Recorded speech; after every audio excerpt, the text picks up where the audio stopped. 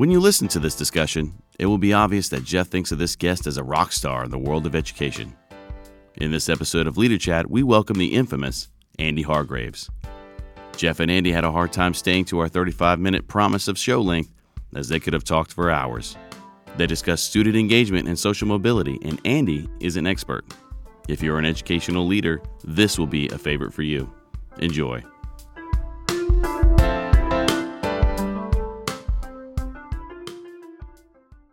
Ladies, gentlemen, educators, leaders, welcome to Leader Chat. I am Jeff Rose, and today I come to you a bit giddy.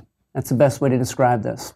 I'll remind all of us that Leader Chat, the concept is for us to meet with authors, content experts, as well as some of our very own leaders within our community to engage them and talk about sometimes pragmatic advice, strategy on how to lead education in this day and age. And unfortunately, leaders right now are hounded in so many ways, sometimes having the capacity to do their own reading and research and so forth is limited, to no fault of their own. Leader Chat is about providing them content based upon things that we know they're struggling with through our organic process in a way they can't get otherwise. So I said I'm giddy because today the very person that I'm going to be engaging on your behalf is somebody I've looked up to for quite some time. In fact, it's almost odd to say this, but it's like having an educational/professional crush, if that makes sense, and an appropriate one. And so in a minute, I'm going to be introducing you to our guest. I know that you are accessing this content in one of three ways. There's a select group who's watching this live. We also have our members who will be watching the rerun of this video, and within a couple of weeks, this will also be posted for our network and beyond in a podcast form, Leader Chat with Jeff Rose. So, ladies and gentlemen, today we are going to be talking about student engagement and social mobility, and we're going to be talking with Andy Hargreaves here in a moment. Now, if you don't know who Andy is and you're an educational leader, then I'm curious as to why. That would be interesting. Most do for understandable reasons. And if you don't, then you're definitely, here to be introduced and in for a treat, as is everyone. So first, let me read his bio that I've shortened, only because I could go on and on.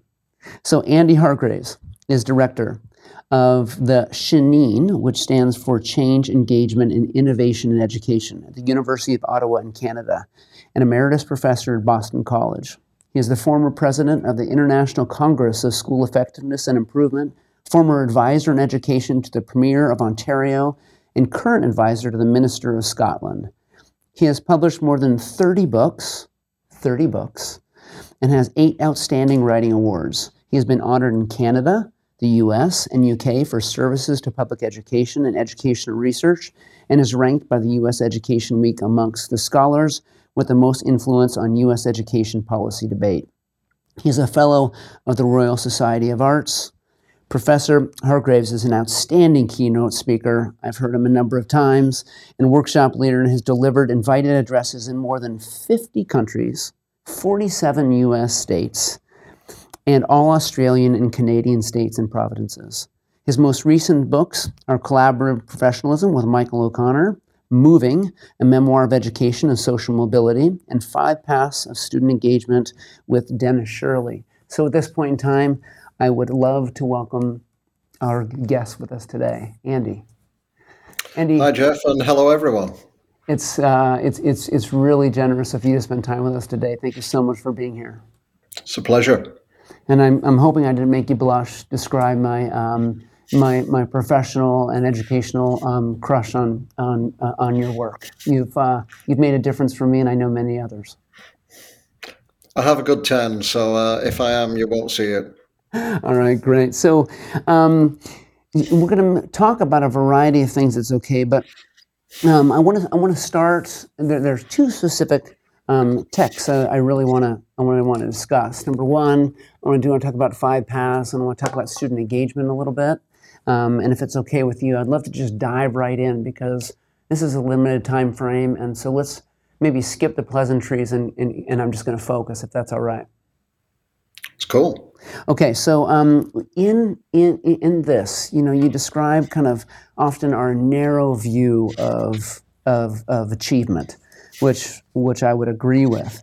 What do you imagine we should think about as it relates to what achievement can or should look like in the future? Well, I think the way we've been thinking about achievement is fairly conventionally over the last at least 20 years in terms of maths and literacy, perhaps a bit in STEM, in science as well, usually in a way that is based around content and can be easily tested.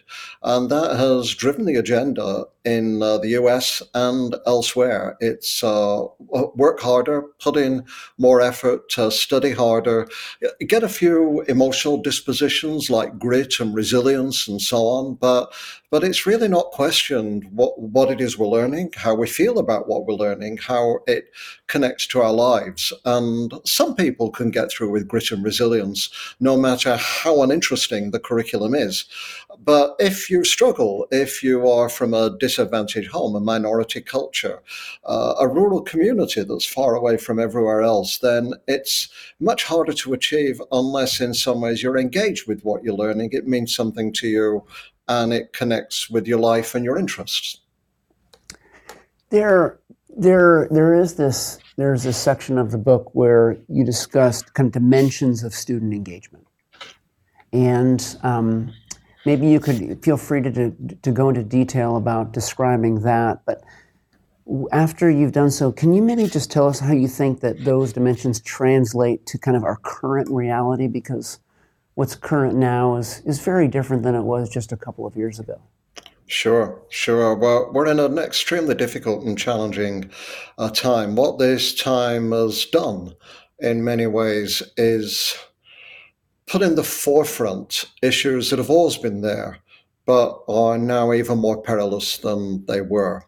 And that is, it's not really a silver lining, but it means we've become more deeply aware of the things that are most important in life. We know, for example, this is a time of what's called the Great Resignation. Many people are getting divorced. Many people are giving up their jobs and taking on new jobs, becoming entrepreneurs, basically because the pandemic has brought to their attention aspects of their lives they were really not finding all that satisfactory, their lives or their jobs. And I think the same is true about learning. We're becoming more aware of some of the deep problems that are out there that have been there for a long time in terms of whether we're learning, how we're learning. The ASCD and Gallup point out that around 50% of kids, particularly as if you get into high school, are engaged and sometimes even actively disengaged with their learning. The OECD, who do the PISA results that compares different countries,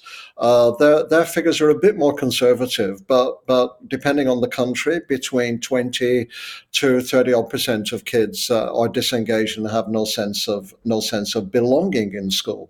Now, lots of us have known this for some time. The reason we've written this book, Dennis Shirley and I, on engagement is not because we sat in a corner and thought, what on earth can we write about next? But because we were working with educators in the Pacific Northwest in 5 states who had a federal grant to improve student achievement amongst disadvantaged kids. And it was their intuitive response that the way to get to achievement was through engagement with your learning, with your life, and with your future at the same time.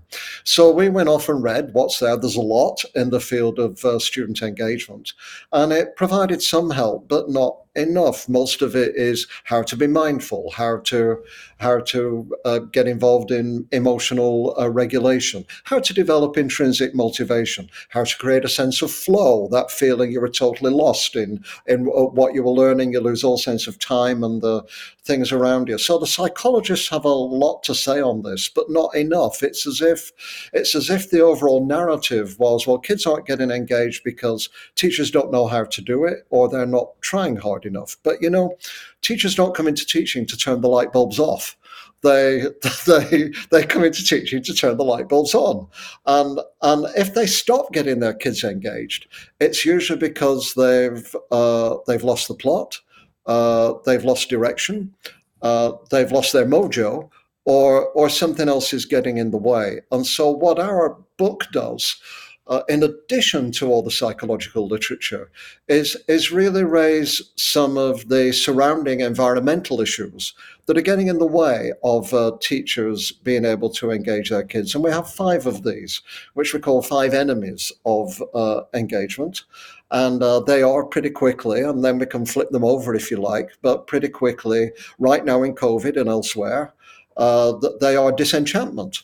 So disenchantment is you have the magic and somebody stole it from you. And who stole the magic? Not Freddie Mercury, but who stole, because he gave it us back, but who stole the magic was basically excessive standardization and testing.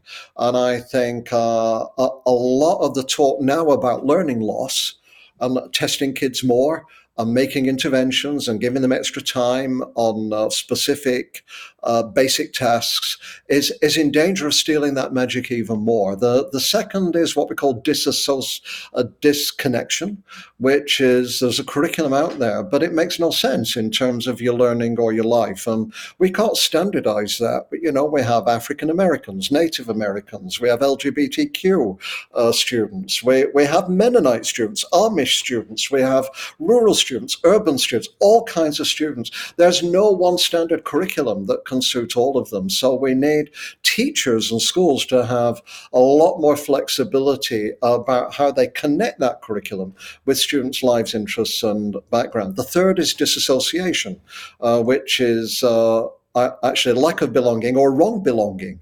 So kids who are isolated, kids who are competitive, kids who are disconnected, kids who go to school out of their home environment, perhaps to a charter school in a totally different place, are all at risk of lack of belonging.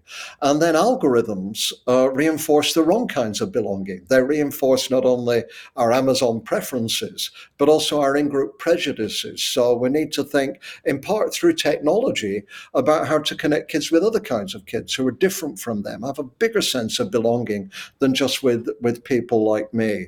The fourth is about disempowerment, which is, teachers don't like to be assaulted with random impositions of what they're supposed to do.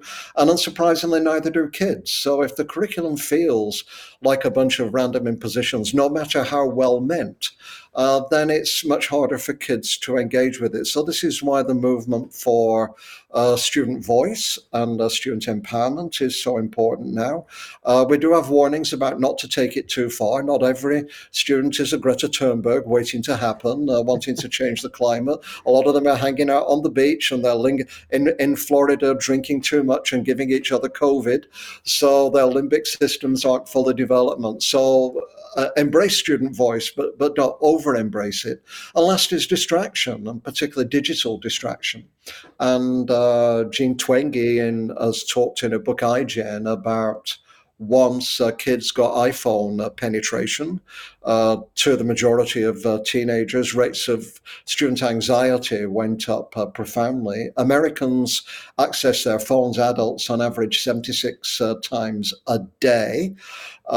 During the pandemic, kids have been online, young kids have been online to a level of 3 or 4 times, at least in excess of what the American Pediatric Society recommends. So although there are many benefits of technology, and we talk about them in the book, and we have examples of them. And hey, in 2015, I got my university's Teaching with Excellence in Technology award. So I'm not against technology, but the revelations about Facebook now and about Google algorithms and so on are telling us we really need to pay attention that it's probably doing more harm than good at the moment.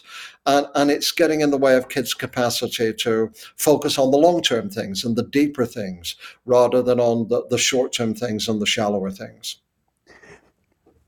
So in some ways, you're describing to me what I would consider almost like this perfect dilemma, right? Is that there's so many interesting challenges. And you're right, teachers did not sign up to teach to turn lights off. And in the meantime, we still, to this day, have this narrow perspective of what achievement is. So we are still working within the confines of that system amidst some of the dilemmas, the engagement in technology that often is not developmental or appropriate, etc. And when I read the book, and I was actually trying to describe this at home to my wife, and I was doing a poor job summarizing it, but I did say, what I see here is how we create this balanced approach to engaging our students and ensuring that it's differentiated, because as you described, students are very different. So with that being the case, if I describe maybe the dilemma correctly, what advice would you have for educational leaders at this particular time? So, first of all, engagement, I think, should be the prime directive now, not learning loss. I mean, it's true that kids have lost a lot. They've lost all kinds of things, including literacy, accomplishments, and so on. But kids have been disengaged. Hundreds of thousands, millions around the world have walked away altogether. We don't know where they are. We don't know if we'll get them back. Other kids never had technology. Other kids switched off, turned the cameras off. I get them on Zoom presentations and there's nothing worse than talking to a dark vortex, I'll tell you, for all of you who have been experiencing that. So they've switched off, they turned off, they've walked away. And getting them back is a huge challenge right now. So the prime directive should be making kids feel good about going back to school, being with their friends, developing an identity, sense of belonging, being liked by their teacher, and learning something new.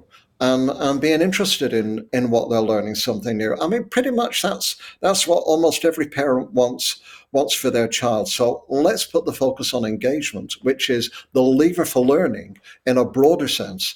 And it's also a window into well-being. So if your kid's not engaged, it's a sign of one or two things. Either there's something amiss with their instruction, or there's something adrift in their life, or both. And so I'd say first thing as an administrator is don't forget about learning. Learning is important, but engagement is probably the key thing you have to do that. As you go through this, there are, first of all, engage your staff. So don't make your staff into martyrs or Philistines or hair-shirted professionals who have to sacrifice everything they've got for their kids. But you need to engage your staff too. In whatever you're doing, and if you have a more engaging curriculum, your staff will be more engaged. Your teachers will be more engaged. You can't engage kids with disengaged teachers. So that is absolutely critical, I think, as an administrator. And then there are lots of ways. We don't talk about the 5 paths of student engagement. It's not the definite article. We believe there are many more. And one path isn't the magic one. What the path is for any child will vary. And you need teachers individually and as communities to be connected with their children's lives and interests and know how to do that. And then, quite specifically, we have some very clear recommendations. I mean, I'll give you just a couple to start off with. One is take a stance on the testing. So stand up individually and collectively. If you have to do it, don't make it the priority. You'll have worked with lots of schools who said, look, if we overfocus on the testing, we might not even get the test results. And even if we do, there'll be a lot of collateral damage. Learning's like going to sleep. If you spend all your time at night thinking, I must go to sleep, you'll not go to sleep. But if you do all the right things, exercise, be in good relationships and so on, you'll find it easier to go to sleep. Do the right things as a school about learning. And mainly you'll find that a lot of the testing will actually look after itself. So, and then on technology, in our center, we have a a charter for ethical technology use. So, great benefits of technology, also huge risks. Digital addiction, for example. 30% of adolescent girls in the UK enhance their images of themselves online because they're dissatisfied with the existing images. So, we say that every school, every district, so think about this, well, all viewers now, every school, take this seriously, every school, every district, every government, every contract with a technology provider should have clear policies and strategies to explore the benefits and to minimize and mitigate the risks. So if a technology company has no clause about what responsibility it takes for minimizing risks, we are the customers. And just like people buying organic food, we say, sorry, we're not going to deal with you. We're going to deal with another company. And companies will arise that will actually address those issues over time. So, but we have lots of clear strategies within the book. These are just a couple of them, but they're very implementable. And I bet when your teachers, you get the skeptics and the boosters of technology in the same room on the same committee. And now it's great, which is every teacher practically in the universe is further ahead with technology than where they were before. So when they spot the risks, they're doing this from a position of knowledge now, not from a position of ignorance or prejudice. We'll get better conversations and better outcomes for the kids. I appreciate you providing some direction, advice, or maybe even giving permission to the concept of shifting from our focus on learning loss. I actually have some strong perspectives on whether learning has actually been lost or not. Right. I think that potentially we have hit some pauses along the way. Yeah. I don't think the goal should be immediate catch up.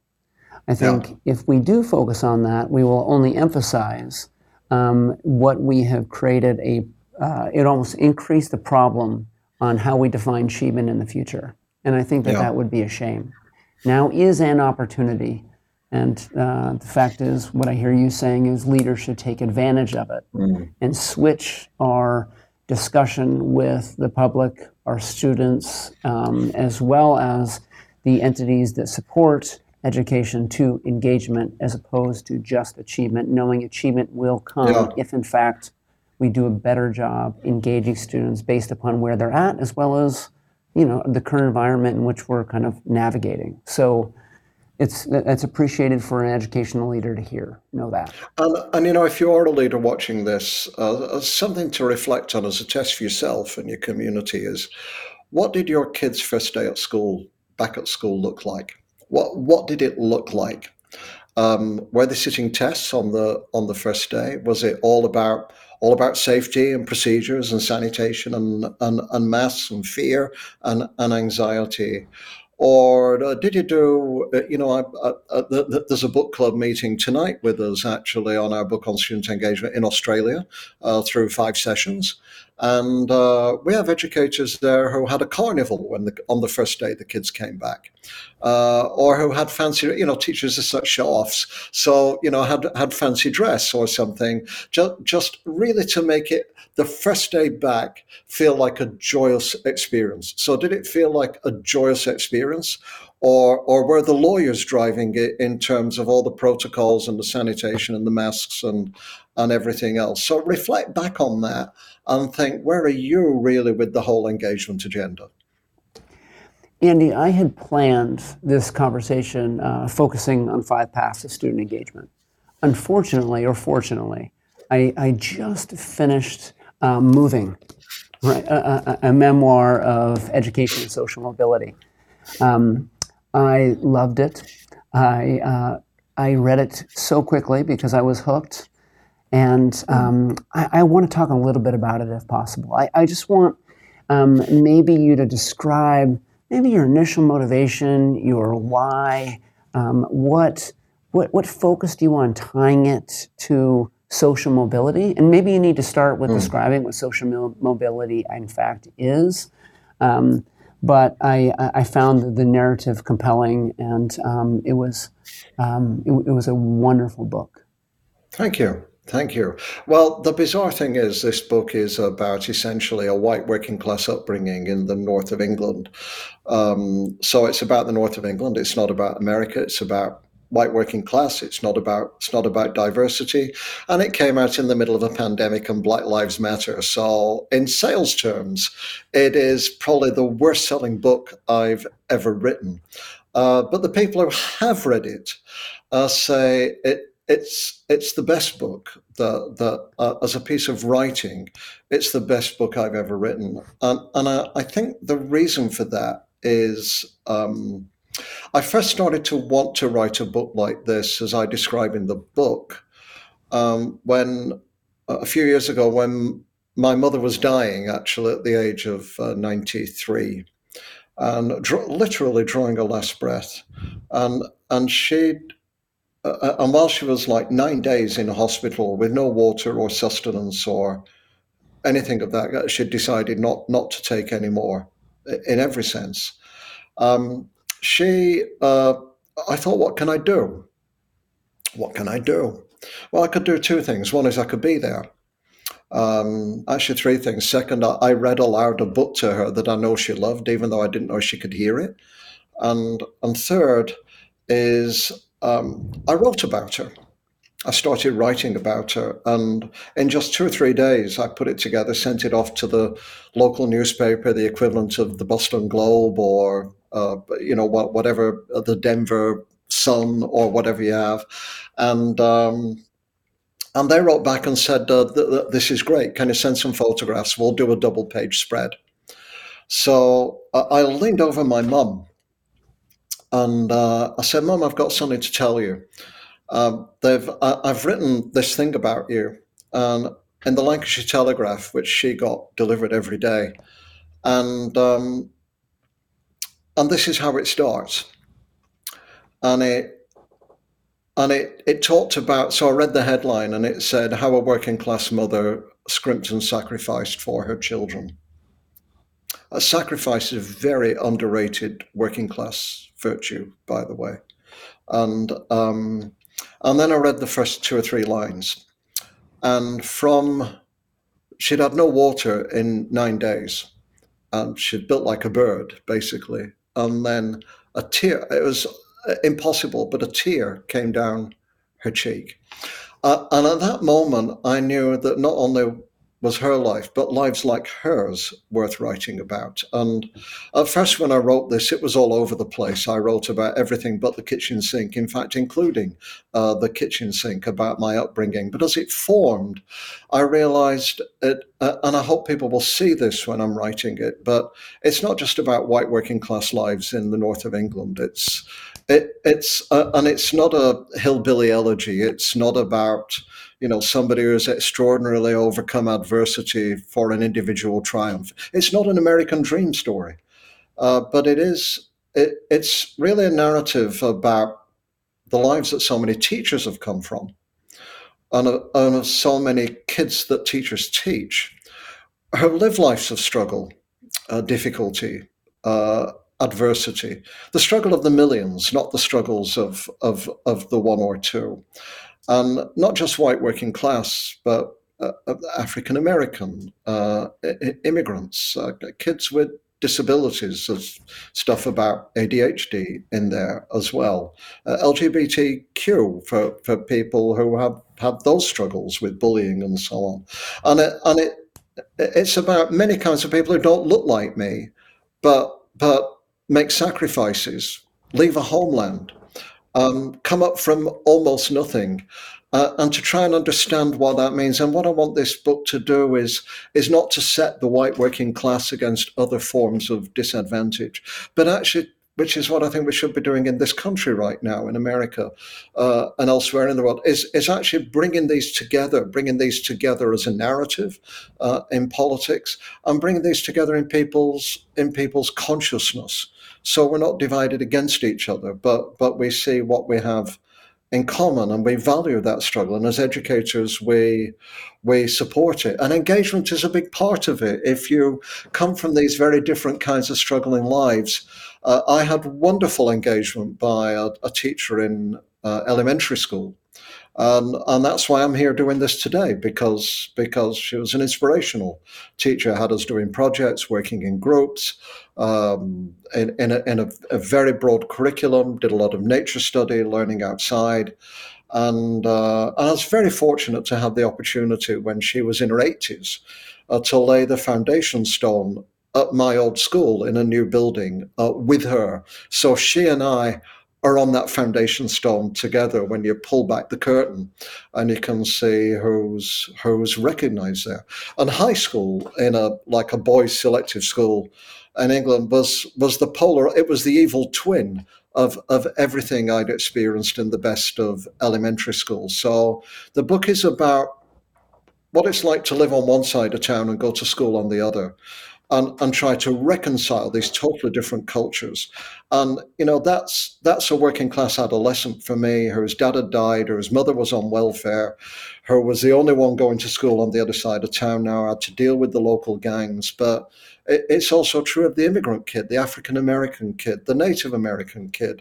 It's their narrative too, and we need to engage with this very deeply, I think. For years, whether as I've been in leadership roles, I've often taken the time to talk with those my colleagues about my story and my why. Yeah. And my story, I was able to relate to what you described, in that you said it's no Angela's ashes, which right. I thought was perfect. And the one point that I've made as I've described my why and my story is that I'm a white man who comes from actually two middle-class educated parents, and yet I had these interesting challenges, and I had influences by my family as well as teachers, and let me describe them to you. That personal narrative is important. Yeah. And I think everyone's personal narrative is really critical, which is why this book really stood out to me, because you so eloquently described the impact that educators and family has played in your life, and impacted your mobility, and how that also plays in other people's lives as well. Yeah. That being the case, bringing this back to your advice for leaders, as you have described your story, and maybe this isn't the best-selling book yet, but it was powerful to me, and I think it'll be powerful to others. What advice do you have for leaders in the field right now, as you know what they're going through? How do they maybe turn the tide specific to their personal narratives and what brings them to the work, as opposed to doing nothing but navigate chaos? Everybody has a life.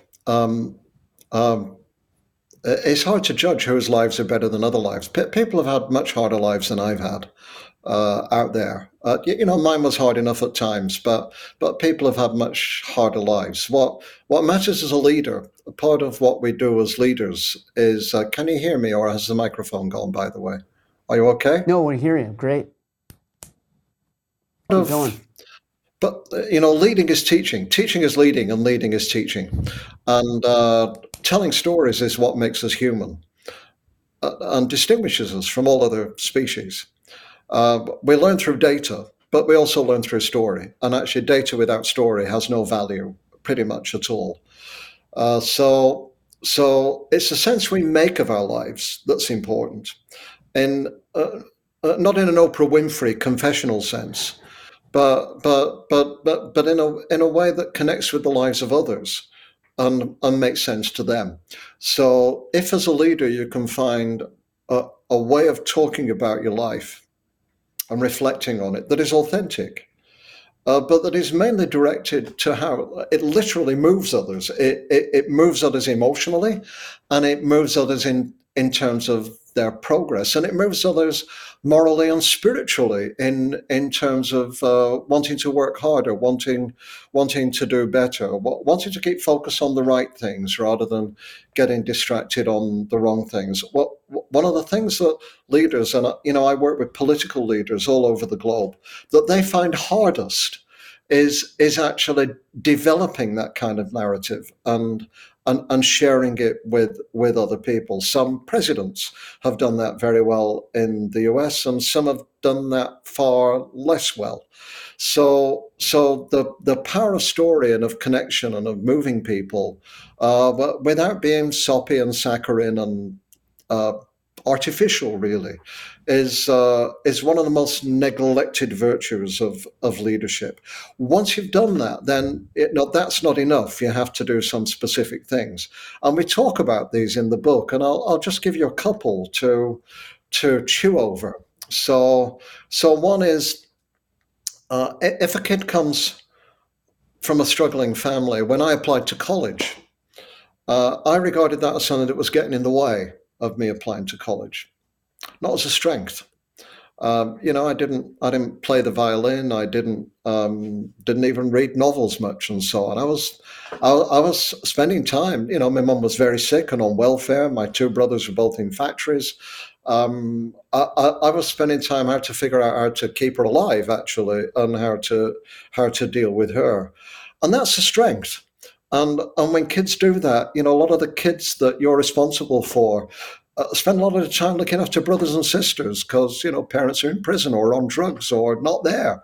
And that's a strength. And we need to find somewhere to put that when kids apply to college and want to move on to the next step. So that's just like one very simple thing to think about. Another thing to think about is internships. So I would like to make all internships illegal, and some countries have thought about this, other than through an accredited educational institution. Because if I'm the son of a lawyer, I can, find my mum and dad's friend who can give me an entree to Goldman Sachs, free labor, or, JP Morgan, or any other high-ranking organization, and then I'm in the loop. And if I'm the daughter of a garbage collector, I'll probably find that a lot harder to do. So internships should be provided through accredited institutions. They should not be free labor, and they should provide opportunity for everyone, no matter what background or family circumstances they come from. So you might want to think about that as well. There are lots in the book, but these are two just very specific differences that you can make. Well, in some ways, the one thing that you mentioned that I appreciate, that we've talked a lot from a leadership perspective, is how leaders can humble themselves and actually show their own humanity during difficult times. Sometimes elevates the conversation from the chaos and the noise to the why of the work and trying to refocus our energy on kids. And the second really also aligns to what you've said a number of times, is how we define what's most important, is how we engage students and actually focus on their strengths as opposed to, sometimes the minor issues of testing, the minor issues of how we assess just the content that we tend to either drive and push. So always, I appreciate the interaction in some of your messages, but the consistency of what you value. And I can't tell you how excited I have been to be able to have you on this Leader Chat with us, Andy. It's so generous of you to spend time with us like this. It's been a pleasure, Jeff, and thanks for your leadership in this and in everything else. Well, we have a lot longer to go, but I'm honored to be able to support leaders, and I wouldn't be able to do so without the wisdom of others. I am never the sage on the stage. My goal is to connect leaders to leaders and to provide them content that I think is not just valuable, but pragmatic based upon what they're going through. And this has been exactly what I would have hoped for. So once again, thank you so much, Andy. You're welcome. So with that, ladies and gentlemen, I just want to say thank you. I know you've enjoyed this as much as I, and I know there will be requests for a follow-up. So continue to stay engaged, continue to stay focused. Everyone, be well.